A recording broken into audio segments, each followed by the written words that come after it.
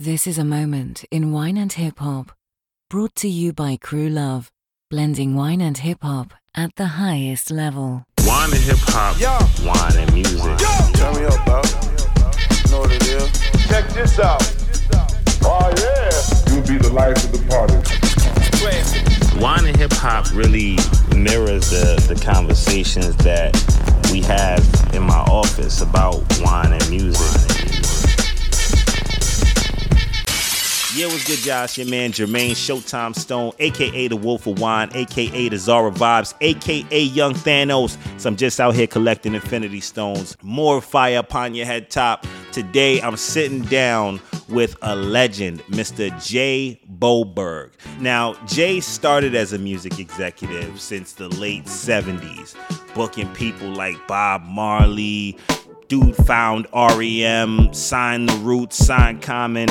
You know, he's had a very influential career in music, and now he's linked up with his longtime friend, Jean-Nicolas Mayo, winemaker for Mayo Camazé, to create their own winery, Nicholas J., based in Oregon. The thing I like about wine and hip-hop is how relatable it makes us with one another. And that's something that really shined through on this episode. Hearing about Jay's hustle, passion for wine, passion for music. It was a fire episode.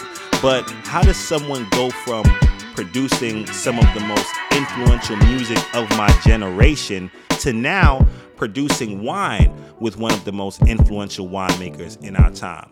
So this was a really dope episode. I was honored to have Jay on. Honored to call him a friend. I think y'all are going to pick up a lot of jewels on this one, so pay attention and just go ahead and pick up your phone right now, subscribe to the show, rate, and comment. Without further ado, meet Jay Boberg of Nicholas J. Pleasure to be here. Thank you for having me. Really excited to be here. I mean, one, it's an honor to have you on the show. Thank you. It's an honor to be here. I feel like your resume in music is almost unreal. Like I mean, all the way back to, like, did you help book like Bob Marley back in the day? Like, I mean, the levels. You discovered R.E.M. Like, you know, this is a hip hop show, but I mean, damn, that is pretty impressive. You know, so thank you for joining me. My pleasure. And a bunch of people in the music business know you. A bunch of people in the wine industry know you. Now, I'd like my hip-hop crowd to really get to know you. You know, Okay. so I ask a lot of my guests, if you could choose any rapper that you were most similar with, what rapper would you say you identify with? I would say was an artist that I signed with Wendy at MCA called Common, who you know very well. Growing up, she got to know her very well in a world where self-hate is overt. Her stepfather thought he was Ike, so her mother he strikes. She got to like-minded niggas who like crimes and figures, doing white lines and liquor. See hard times and kicked her in the ass that used to be thicker. Life is fast, some choose to be quicker. And he is, I suppose, the way he goes about what he does, he's incredibly authentic, which I think I am. At least I certainly operate that way. He does things based on passion. He does things that are thoughtful and not necessarily, rash or whatever. And he tries to make a difference. Public service announcement for the culture is going down. It's your man Wolf of Wine. We taking over Syndicated Barn Movie Theater in Bushwick, Brooklyn, November 12th and 13th for the world's first wine and hip hop festival. We bringing together the biggest and brightest in wine and hip hop. We got all your favorite wine producers. You know, if you like our visual and event series, Tasting Notes from the Streets, guess what? We got the season and finale for you. That means we're going to have every pairing featured in our episodes, past, present, and future. And if you've been following on the gram, you know we just shot a couple joints out there in Bordeaux and Burgundy. So you're going to want to pull up. Panel discussions of fire. We got the Respect the Producer panel. We bringing on wine producers and hip hop producers. We got the New York State of Wine Tasting, where you can explore the terroir of music in New York State, as well as the terroir of New York State wines. Come on, man. Ain't nobody doing it like this. November 12th, 13th, Bushwick, Brooklyn. Get your tickets today, wineandhiphopfestival.com. One. And I think that Common would be the rapper. I mean, I could go with my good friend Amir Questlove, but he is such a big star in his own right. I can't possibly compare myself to him at this point. The man is talented in ways that most of us can't even begin to dream about. Summer of Soul. What a movie, right? Ooh. What can this Summer guy of Soul not actually do? changed my life. Like, Yeah. I brought people over to the house and had movie night, projector night, so people could watch that movie. I didn't even know it existed. And like the way that he put the footage together, the fact that he could find that footage and put it together so well was amazing. Yeah, he's just an immense. The whole band. I mean, it's Yeah. not just it's not just Amir, but the whole band is immensely talented. When we did that record, Things Fall Apart, there was a whole process of doing the artwork for that, and I don't know if you remember that album cover, but it's got like they run. It's like a street. Well, that's the one that we did that was on most of the CDs, and we did vinyl, of course, for that as well. But there's 5 covers, and they're all from very, very important civil disobedience, fucked up things that happened in the world, and the band with Amir driving that, but all of them selected these 5 different covers, and so each of them represents a really important moment in history, and ties in with the book. Of course, the book Things Fall Apart. It's just these guys. Everything that they did was really, really thoughtful from that standpoint. That must be so interesting for you to see so many legendary artists at the beginning of their career to now. I mean, these guys with the band at the Tonight Show. Imagine that. Who would have ever thought? Like, first of all, you got Black Thought, who's like one of the best rappers to ever breathe on a mic, in the band at the Tonight Show. Y'all some jolly good Hollywood squares. I'm like, ahem. Approach the author with your offering. I spoil rappers rotten like my only offspring. Being his excellency gets to be exhausting. You in the residency, you're the one they call King Dada Alibaba, the talented Mr. Trotter. Inside of my right palm, the mark of the stick. My the Big Papa, Wig Chopper, Emperor Jaffe Jaffa, motherfucker. I'm stronger than the coffee out in Kaffa. All y'all make his vagina hot. Remind me of Icona Pop. I step in the booth, I'm a bull inside a China shop. So what is it like for you to now sit back and see how their careers played out? Not just the Roots, but just all of the artists that you've worked with to go. Yeah, on to be I think, legendary. the thing is that nobody knows that they're legends when you're starting, right? And so it's really interesting.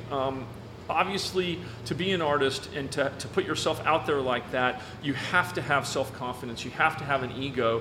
There are some who actually blend that self-confidence also with a drive to succeed, so they're willing to do the work. Those are much easier to partner with. And I always, when we had IRS Records, which was the label that I started with Miles Copeland at the beginning, when I came out of UCLA, you were mentioning where we booked Bob Marley and all that stuff. We signed bands that were at the time thought of as being odd, like the Buzzcocks and Danny Elfman and Oingo Boingo and REM and the Go-Go's. It was an all-girl band, right? And the English Beat, I don't know if you remember the Beat, Mirror in the Bathroom and all that stuff. These were bands that were not in the mainstream. And so their work ethic, and not only were they doing something completely creative, but they were willing to drive around the country in a van, towing a bunch of equipment, setting up their own equipment every night. I mean, the drive that they had to have to do it. So I always found that my job was to be their partner and to be their advocate and to try to not change what they were doing, but to try to help them achieve more success with them being authentically who they were. And later on in my career, when I was running MCA Universal, I had the enormous pleasure of working with people like Mary J. Blige, she'd already done 2 albums with Puffy and with Andre Harrell at that time, and there was no doubting her stature, but the stature was really only in one segment of the market. She had not a huge audience overseas and had not really crossed over mainstream-wise on those first 2 records. And So there it was a matter of how did I try to work with Mary and the people around her in order to make albums that you'd be able to spread that audience. And we did. I mean, we ended up selling 7 or 8 million albums. She sold 3 million overseas, where she had never sold records overseas, and trying to get the artists to trust that you are actually have their interests in mind is extremely tough in the music business, because of the fact that there's a lot of people that take advantage of that trust and burn the artists, and then the artists don't trust anybody. And that was what I was really up against, because I actually really cared, about what I was doing and doing for them.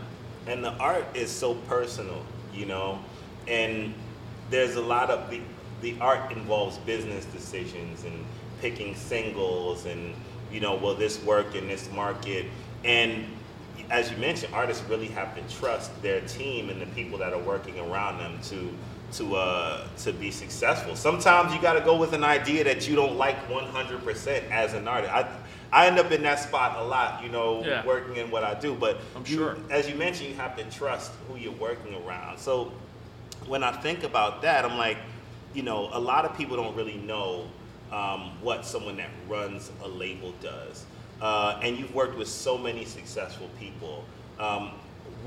So even like Shaggy, right? Artists like Shaggy sold 10 million records.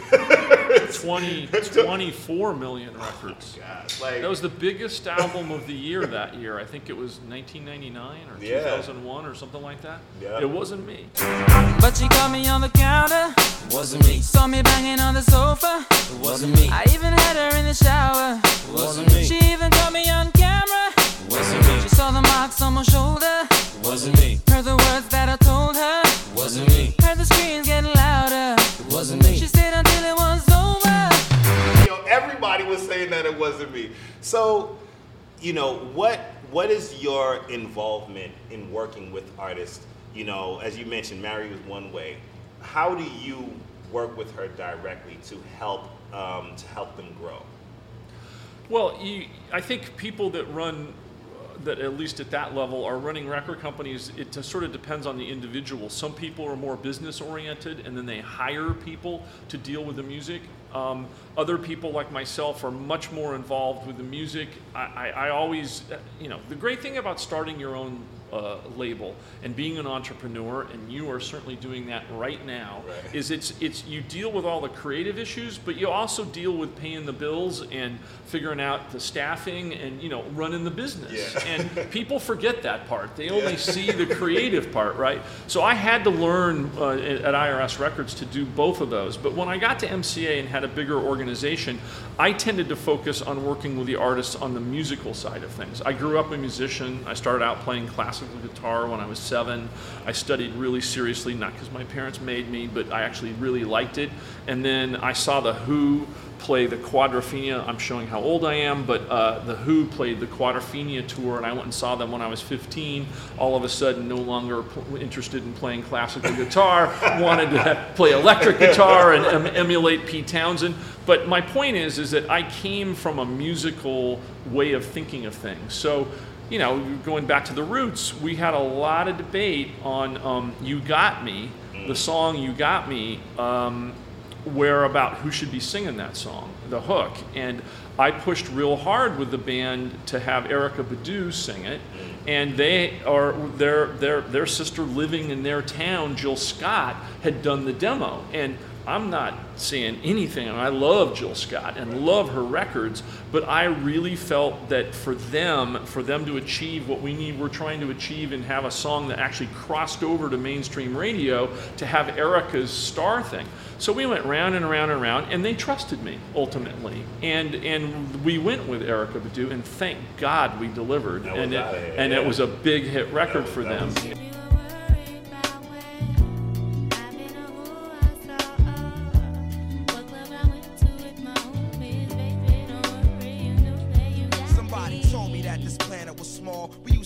In the same building on the same floor. war and never met before until I'm overseas on tour and peep this Ethiopian queen from Philly taking classes abroad. She studied. Amir actually put something really nice about that in his book, where he talked about the fact that they act, you were saying sometimes you have to go with something you don't totally trust. Yeah. And that's exactly what he said in the book, and thank God it worked out. That's so funny, man. Well, and now you're in the wine business. I am. So, and this is something, you don't have to do this. So what, and the wine business is not an easy business to be in, No, especially trying to make money out of it. Exactly. It's so fickle, like the weather change, like there's political changes, all these things that play into, wine being successful. So what is your passion that's driving you at this point to make this happen? Well, passion's the key word. When I was in college, I discovered wine. My roommate had worked for a wine distributor. I got turned on to wine and sort of made a premature exit from Jack Daniels and beer that we were all drinking in college. And I started going up to Santa Barbara and seeing the Santa Barbara wine region. Jim Clendenin was making wine at Zaca Mesa before he started Au Bon Clement. Ken Brown was making the wines at Sanford. There was a lot going on in that early stages of the Santa Barbara area. And then I met a guy named Kermit Lynch, who is, as you know, one of the legendary importers. Oh, yeah. And he effectively was an A&R guy for wine, in the way that I was an A&R guy. See, now you're talking like me. Music. I'm usually the one that's making these comparisons all the time, but totally. So for everybody that don't know A&Rs, they're like the curators almost. Right, they're the people that are supposed to be finding what's coming next. Yeah, exactly. And Kermit did that successfully, right? I mean, he had Chave, he had Jaillet, he had Mayo Camazet, he had Cocherie, you can just go through. It was all new, all old world, everything from Europe, nothing domestic. And so he taught me a lot, and discovered wine. So me going into wine sort of later in life is my second act, if you will. I was always known as the music guy that was into wine. I mean, in the music industry, I would have, if we were doing a big radio convention, I would, instead of just doing some crazy dinner or whatever and trying to pimp people out on our music, I would bring in a winemaker, do a wine dinner, get everybody excited about learning about the wine and the winemaker, and guess what? They would then go play our records just because they had such a great time. I mean, it actually worked out well. Dope. So this idea of going into wine was something that came from a genuine passion. Other than my kids and music, which I still listen to music 24 hours a day, wine is my other passion. I'm not into cars, everybody has their stuff, right? Yeah. And wine and music are my things. And so I consider myself to be really, really lucky, even though I'm working my ass off doing this, in the sense that if you're spending your life chasing something that you truly are passionate about, where your work is your passion, your avocation becomes your vocation, then you're shit. Y'all tweet that. That's a tweet moment. Write it down and tweet it.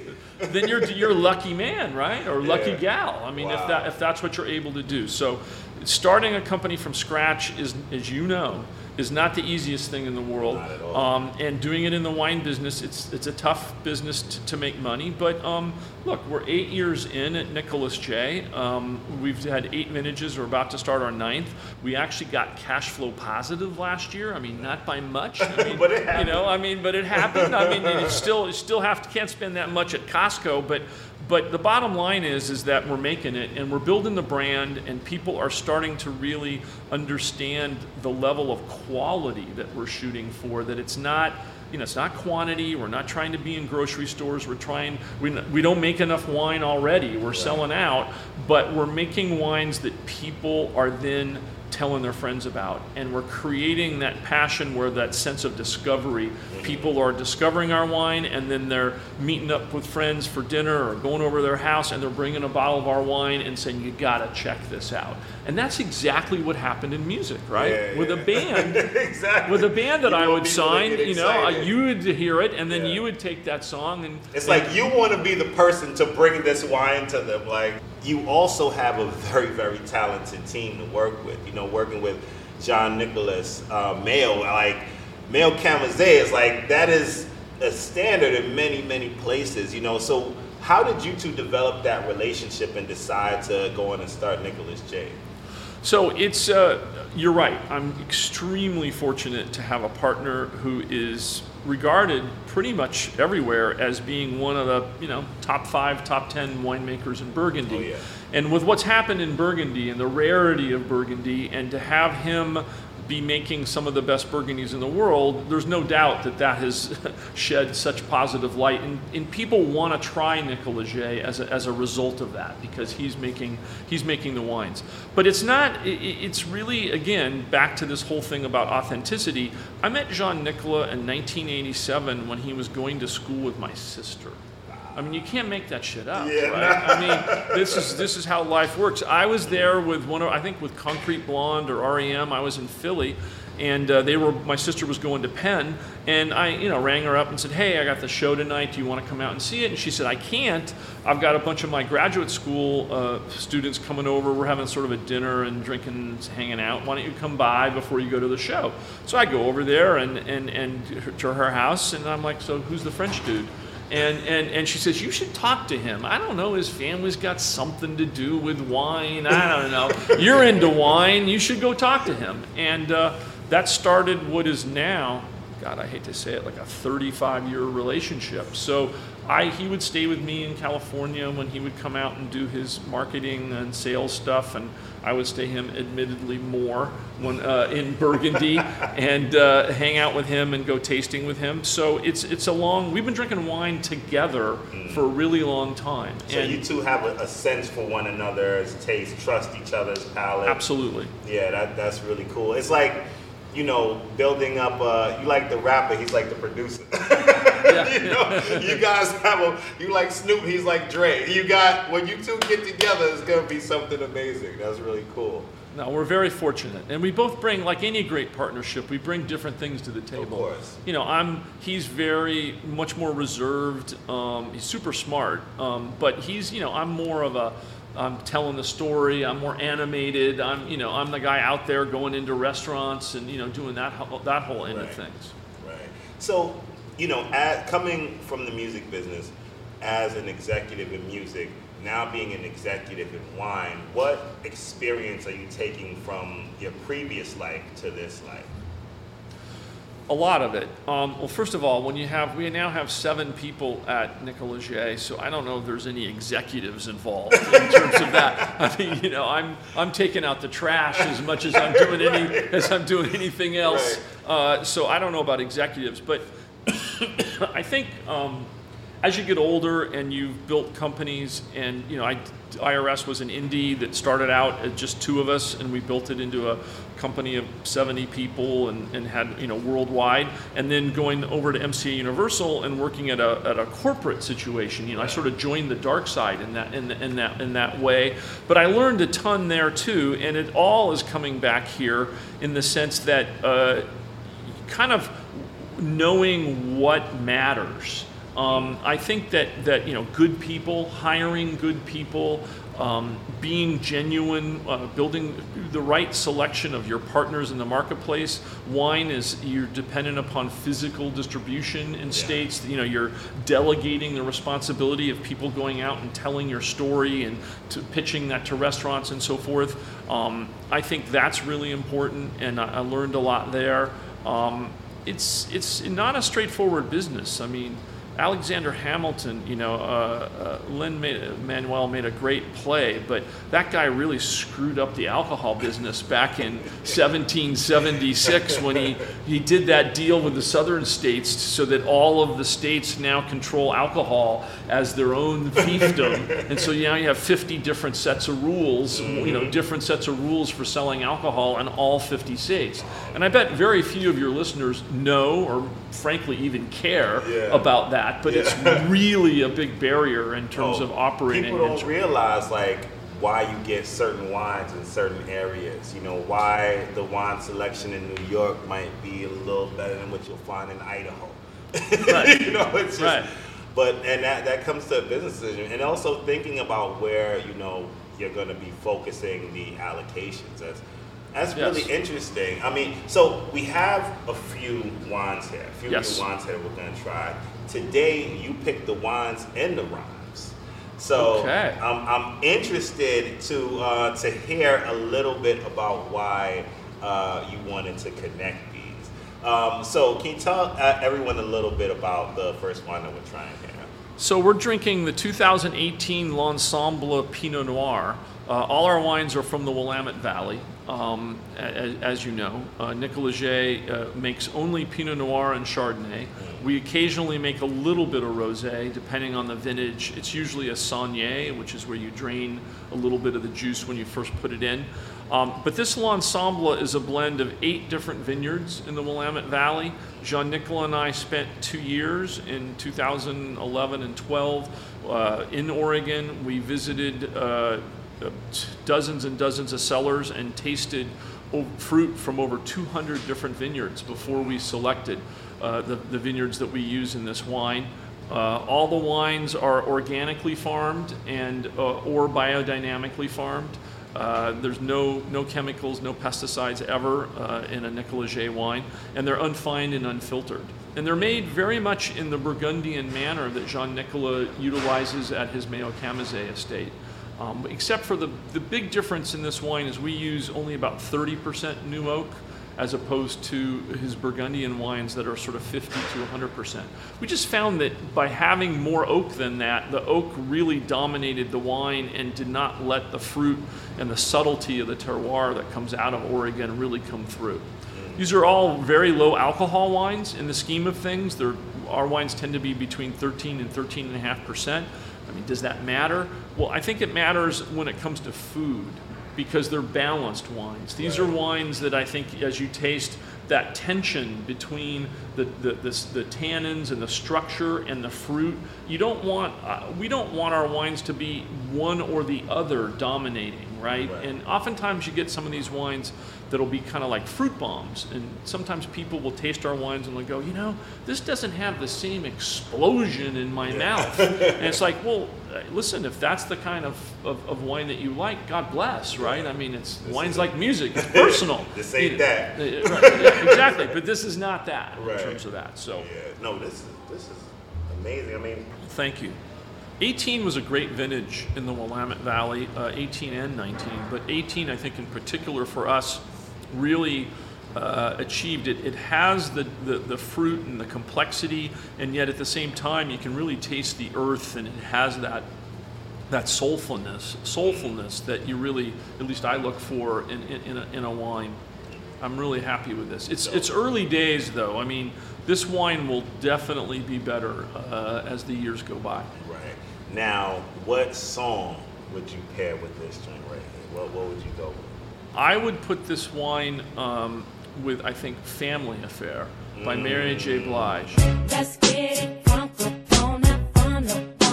in this dancery. We got y'all open, now you're open, so you got to dance for me. Don't need no hateration, holleration in this dancery. Let's get it percolating, while you're waiting, so just dance for me. Come on, and everybody. It's the reason being is that this wine, I think, gets part of its gracefulness and part of its power and a lot of what makes it fantastic from the fact that it's the sum of these incredible different parts. So these are literally, of the 8 vineyards, the best vineyards in the Willamette Valley. And when you think about the song Family Affair and that pairing together of Dre and Mary, and all the different talented people that were involved in pulling that together, that there's a whole story between that song and about with Dre and Mary and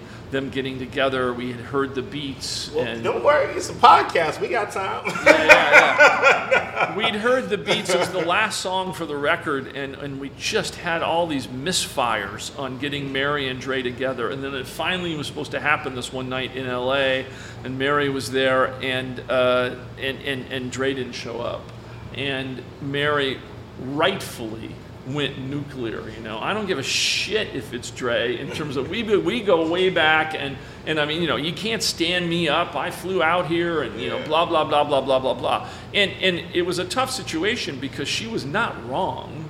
But on the other hand, I really wanted this song. I mean, the beats were incredible. And I was like going, this song is going to make a big difference, Mary. And it was all I could do to keep her, and getting her back in the studio with him at a later date, which he did show up, incidentally, for, as obviously.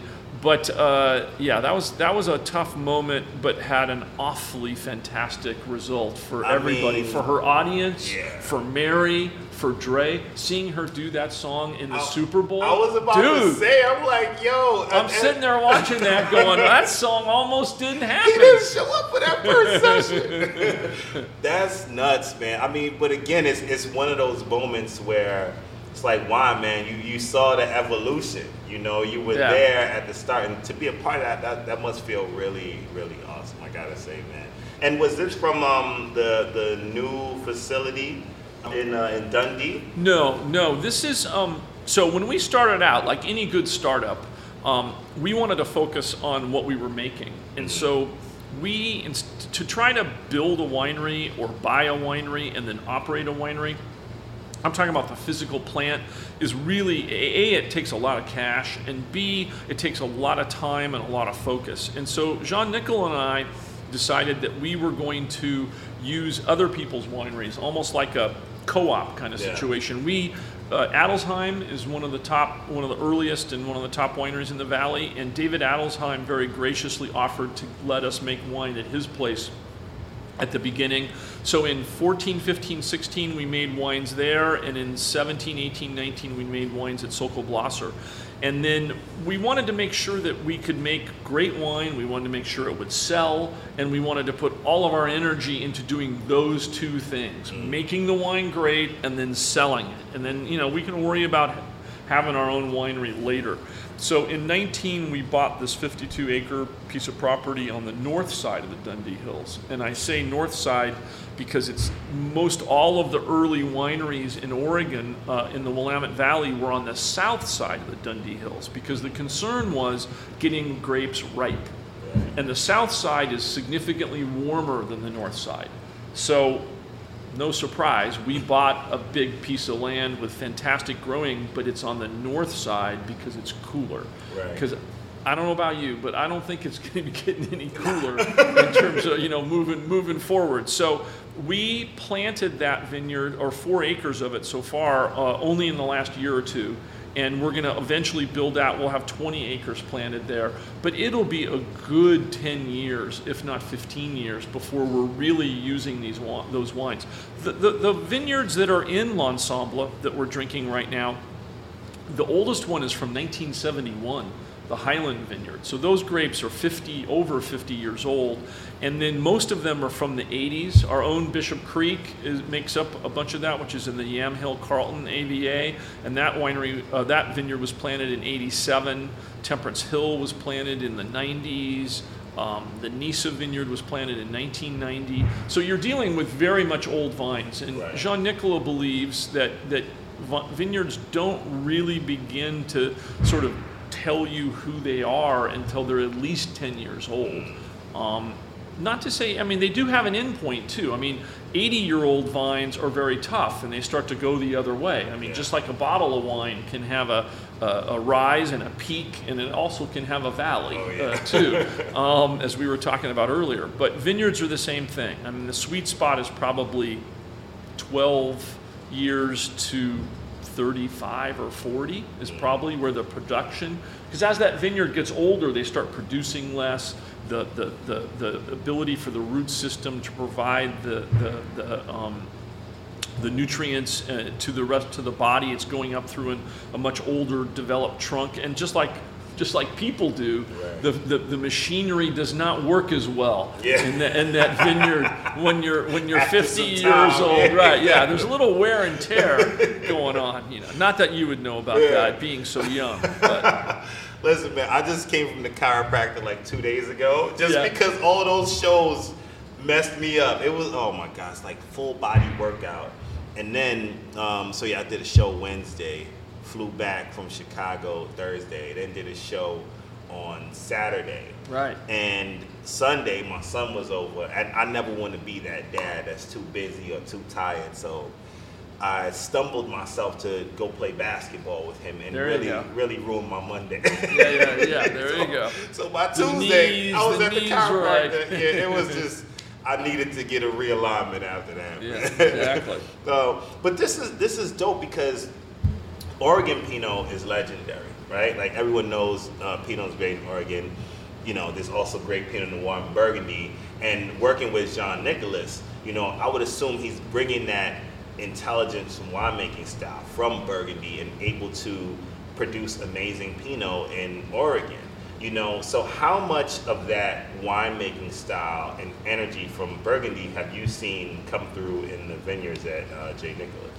He is, Jean-Nicolas intended to bring the same winemaking techniques, his tool bag, if you will, to Oregon and see how it went. As he said, this is how I was taught to make wine. He was taught by a very famous Burgundian winemaker named Henri Jaillet. Who was a legend guy, and he's the guy that was making the wines at Meilleur Camisay before Jean-Nicolas came back and took over the family business. So Jean-Nicolas' father sort of abdicated his role as being winemaker. He was involved in politics, believe it or not, and so he had the good sense to hire Henri Jaillet, and then Jean-Nicolas came back and learned under him and then took over. You know, he's been making the wines there for years. So he certainly wanted to bring that tool bag to Oregon, but he was open to adjusting it. And I think, as I mentioned earlier, we use less oak, but for the most part, he makes the wines the same way, he and Tracy, our assistant winemaker, that Jean-Nicolas makes them in Burgundy. There's very little difference. What happens, though, there are some things that are different. For instance, malolactic fermentation tends to kick in earlier in Oregon than it does in France. For reasons that are not completely clear. It probably has to do with the cellars. The cellars in France are cooler and underground and so forth, where in Oregon they're not. It's definitely a different place. Yeah, People will say, "Oh, so Jean-Nicolas making Burgundy in Oregon." It's like, nah. You're gonna get completely different fruit. You know, it's a whole different vibe. It's the same latitude. If you take, you go around the Earth on the latitude, you come across from Burgundy, you end up right in the Dundee in the Willamette Valley. So you do have that same sort of geographical standpoint. The soils are different, and the climate is a little bit different. Right. We get similar amounts of rain, but the rain in Oregon tends to all come between October and April, where in Burgundy, you were just there, as you know, the rain is spread around the 12 months. So they get rain in July and rain in August and so forth, and we rarely, if ever, get that kind of rain. You know what this is like? So I got a wine pairing for this, and I'll play the song after we're done. But this is, I always love to come up with my pairings, while we're talking. And as I'm experiencing this and as I'm thinking about it, you have times when I like to, we talked about the authenticity connection. Another big connection between wine and hip hop is terroir, right? You might have an artist that comes out of the West Coast that has a West Coast style. The things that he talks about will be different because the socio-economical conditions are different. Now, an artist that was from New York, he might sound different. It's the same thing for producers. So when I think a New York producer, a quintessential New York producer, I think of as DJ Premier. Sure. Like Primo, that's New York, that's that boom bap. However, a New York producer doesn't have to only work with New York rappers. So what happens when they step out? There was a song called Let 'Em Know by Bun B, which was produced by DJ Premier. Goddamn, Primo. Long time coming, baby. History in the making. It's going down. Talk to him, Primo. Say this young Pimp C, I'm fucking with Primo. It's going down, baby. My mic is loud and my production is tight. We run shit. I ain't playing with you. Okay, Bun is on the mic. Premier's on the track. The South is in the house. Now what can fuck with that? And what can fuck with this? I take shots and don't fucking miss. First on your baby mama bucket list. And it was a very New York beat. but it's Bun B, a Southern artist, and it's one of my favorite joints. But this is the let them know of Right, so it's great. That's how that comes together. But it's exactly what you're saying, because there are going to be elements that are similar, but you're going to get something completely different, and I think that's what's really special about this, which is... I mean, you know that this is made by an old world winemaker, right? If you put this next to most New World wines, people will not pick it out as being New World. I mean, maybe some will, but for the most part, they do not. And I think you have that sense of place in terms of the winemaking, but it definitely is not Burgundy. Yeah, nor does it intend to be. No, this is amazing, man. I truly blown away, I gotta say. Well, thank you. That is really good, man. And we started out with this. I mean, when Jean-Nicolas did this, he said to me, when I asked him if he wanted to do this, and I gave him the whole vision of Oregon and why and so forth, and he'd been to Oregon and was familiar with the wines and thought it had great potential, but he said to me, my answer is maybe, and I go, maybe? My friend, this is your response to me? I'm coming to you. Come on. I mean, I'm bringing something to the party too. He says, no. He said, the reason why the answer is maybe is because we have to make sure that we can access the fruit, the grapes, and be able to make a world-class wine. I'm making Mayo Camazé at this level. I can't make a grocery store wine in Oregon. We have to make, and I know you, and unless you're trying to make the best wine in Oregon, you're not going to be happy. And so the reality is we may or may not make the best wine in Oregon. That will not be for us to decide, but we have to go into it knowing that everything we're doing is to try to make the best wine in Oregon. And I said, all right, fair enough. That's got to be the way and that is how we go at it. I mean, every day we're trying to think of things that we can do better. Well, no disrespect to any other winemakers out there. How do you feel? Do you feel like you're producing the best wine in Oregon right now? I think we're making wine at the top level in Oregon. I think there are certainly other producers that I would consider to be absolutely at the same level. I think there still is much room for us to grow. There are things. I'm happy with the wine that we're making. In fact, I'm thrilled. And the feedback that we get, whether it's in the press or more importantly from, people like yourself and customers and the people that really care about wine, the feedback we get is terrific. So I'm happy with that, and I think Jean-Nicolas is, but we have this whole vine to vat program that we've come up with. It's just me coming up with a silly name, but it's basically how do you get those grapes when we decide it's time to pick, and which that picking decision is ultra crucial. And I'm out there, Tracy and I are out there getting samples, and we're measuring every 2 days as we're trying to get down to that picking. But once you say, okay, I'm gonna pick, and you've tasted that grape, how do you get those grapes off that vine in that vineyard that might be 10 miles from our winery? How do you get those grapes cut off, into a bin, onto a truck, to our vineyard, sorted through and into the vat, and get them in there in the same condition that they were on when they were hanging there? Yeah. And that may sound like a really simple concept, but it's not. And you see how all the challenges of them getting, bruised. It's like a tomato, right? Or like a banana or anything else. I mean, this fruit, you have to treat it like every grape is special. And so when I think about that whole process, and I think about the improvements that we've made in that process, it's been great, but at the same time, we still got a ways to go. Yeah. No, I mean, this is definitely among the best that I've had from Oregon. And the thing is, because I'm a Pinot Noir dude, so I drink Pinot from where it is produced well, so this is definitely among some of the best that I've had. Well, I think Oregon is making some of the best Pinots in the world. I mean, without question. And there's a really, really well-known, famous French Burgundian family, the Drouhin family, and Domaine Drouhin, and Veronique Drouhin makes the wines at their Oregon. They were one of the pioneers. They were there in the 80s, really sensing, her father sensed that Oregon had the potential. And she said something, I was with her in Oregon, and she said something, she says, who knows, there is a La Tâche in Oregon.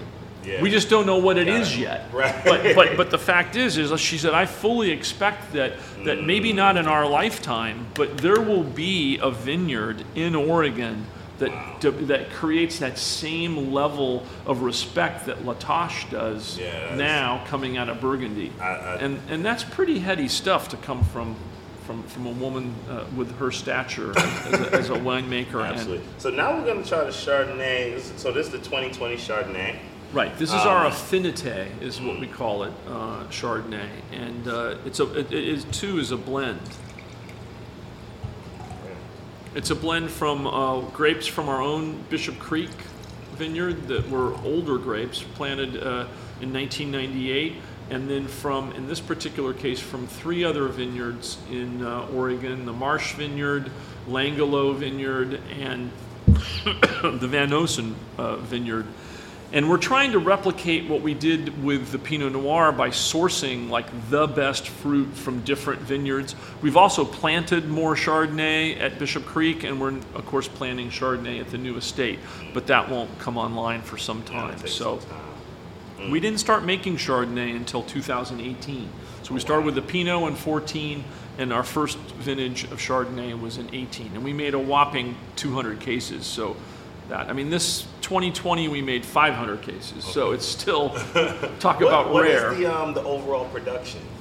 We're getting between 4,000 and 5,000. We're hoping to grow, hopefully up to 5,000-6,000 in the next couple of years, and maybe we can get the winery could handle probably as much as 7,000 cases. But these are microscopic quantities compared to others. This doesn't even taste like a 2020. Like, honestly, it tastes wow. This is, I gotta say, man, I'm blown away. Jaquan sees me do this. When I raise my eyebrows, he knows. This is really good, man. This is totally my style of wine. This is, when people ask, it's tough to say, like, what wine do you like? Yeah. And, often I tell people, like, I like French Chardonnay, because it's an easy thing to grasp, easy to understand, and that the winemaking style is a bit different. The body's totally different. And here I'm getting everything that I love in Chardonnay. This is really, really, I gotta say, man, you're doing the right thing. So I gotta ask you this, like, there was a time that I make playlists from time to time, and I curate playlists for restaurants. One time there was a new restaurant, shout out to my man Dustin Wilson, One White Street. When he opened his restaurant, I did the music program for the start, and I had to make 72 hours of music, which was gonna, go throughout the week. It's a lot, and when you're doing a playlist for a restaurant, you can't throw back that ass up at 5 p.m. Right, you gotta understand what part of the night to play certain records. And I'm making several playlists. So it took me about a month to make that 72-hour playlist. And I broke it up into 4 different playlists. But by the end of it, and like you, I listen to music all day, every day, 24 hours. I'm like a music fiend.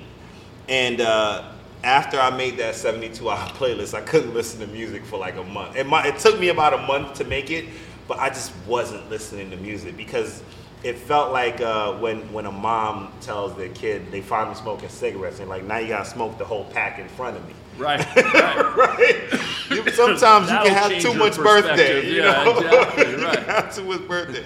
So, but it's I love music though. That was my, so now coming from music being, the job, and then wine being a passion, but now, your passion is your job.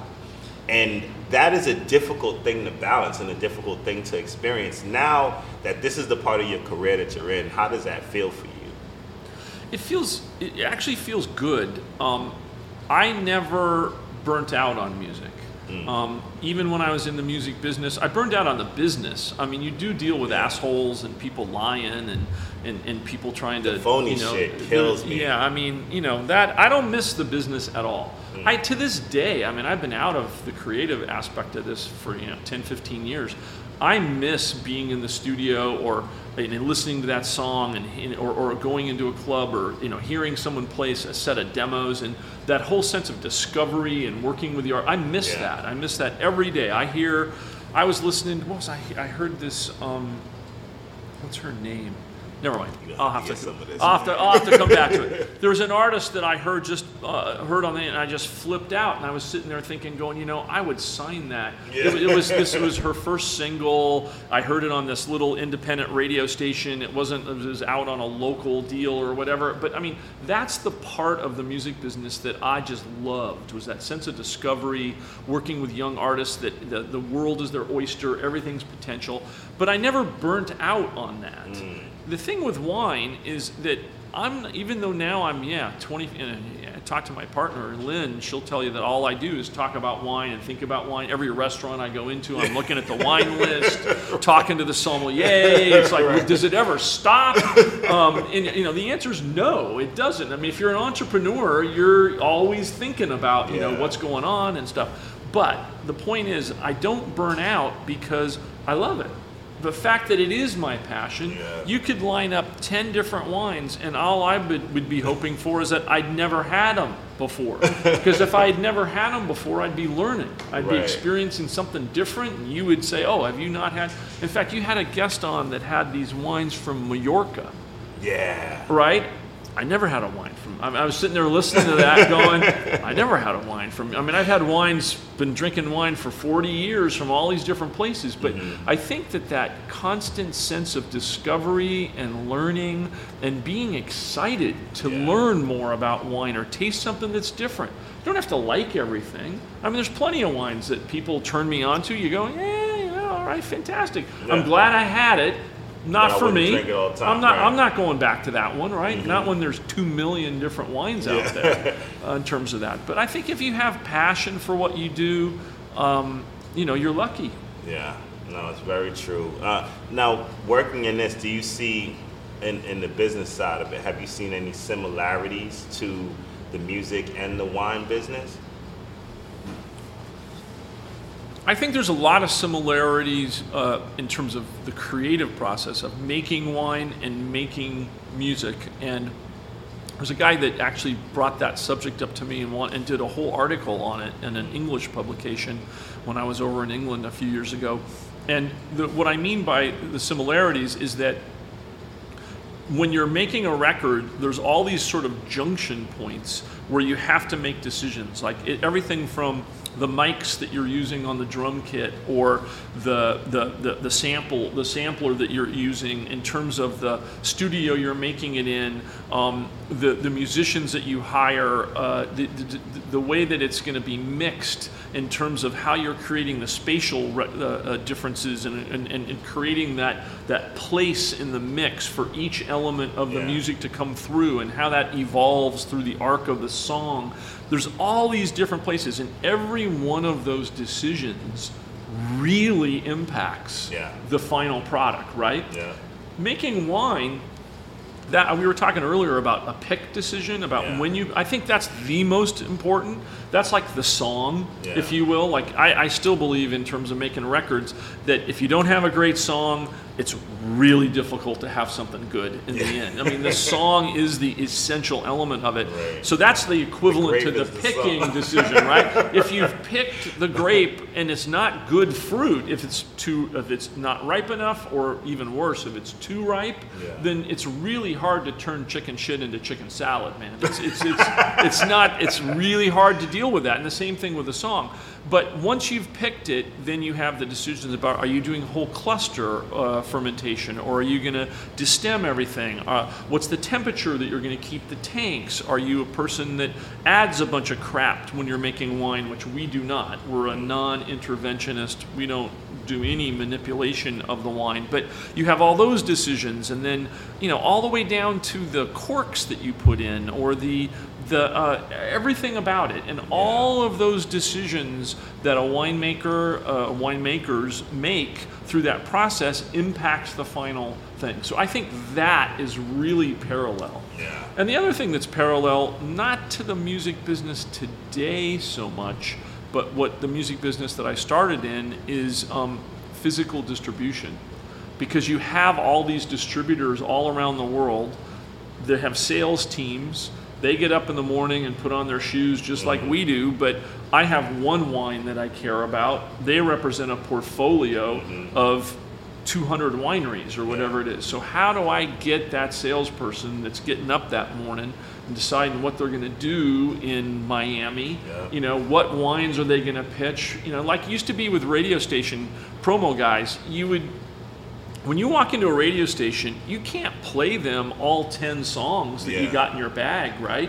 You're going to be able to play them 2 of them, maybe, right, if you get that much time. So you have to decide which are the 2 that are most likely for that guy or girl to program for the radio station. And it's like that when you walk into a restaurant.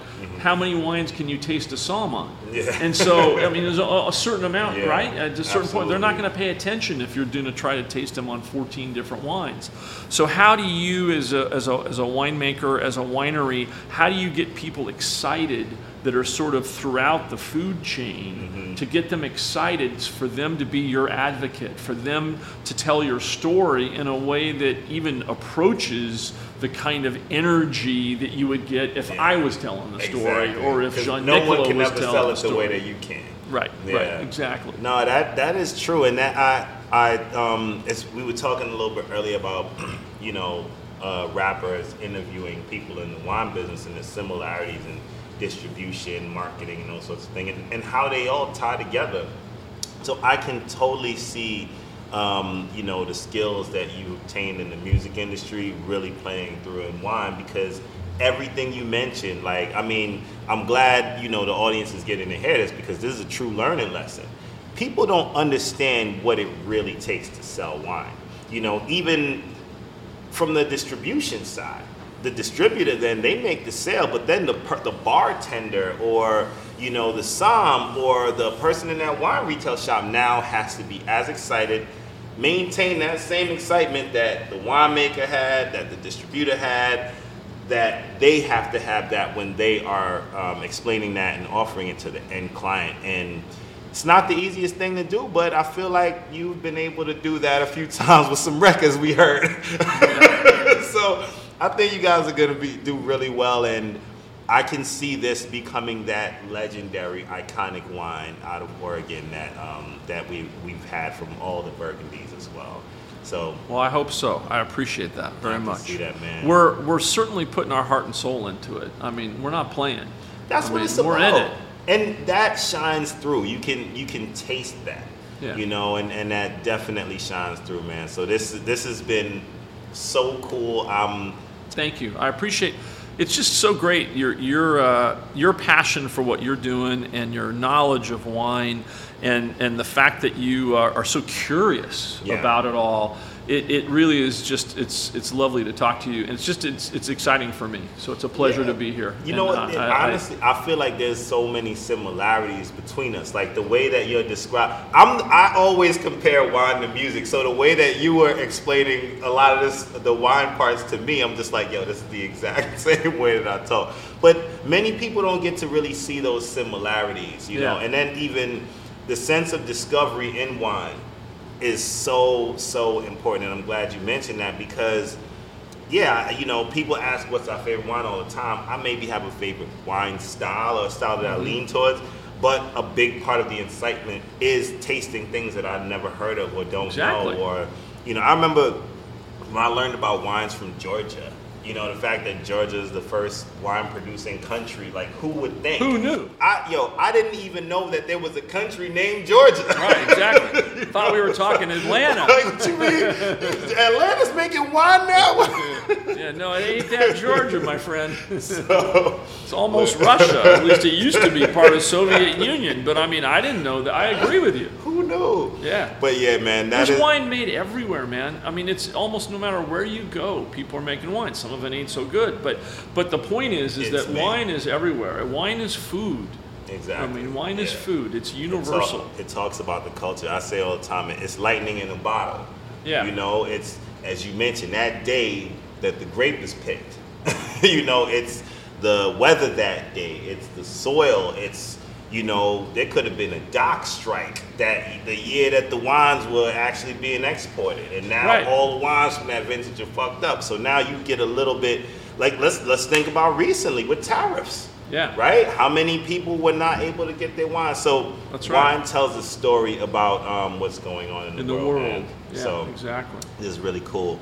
Jay, man, thank you so much. Thank you so much. Cheers. Pleasure. This was a moment in wine and hip hop, brought to you by Crew Love.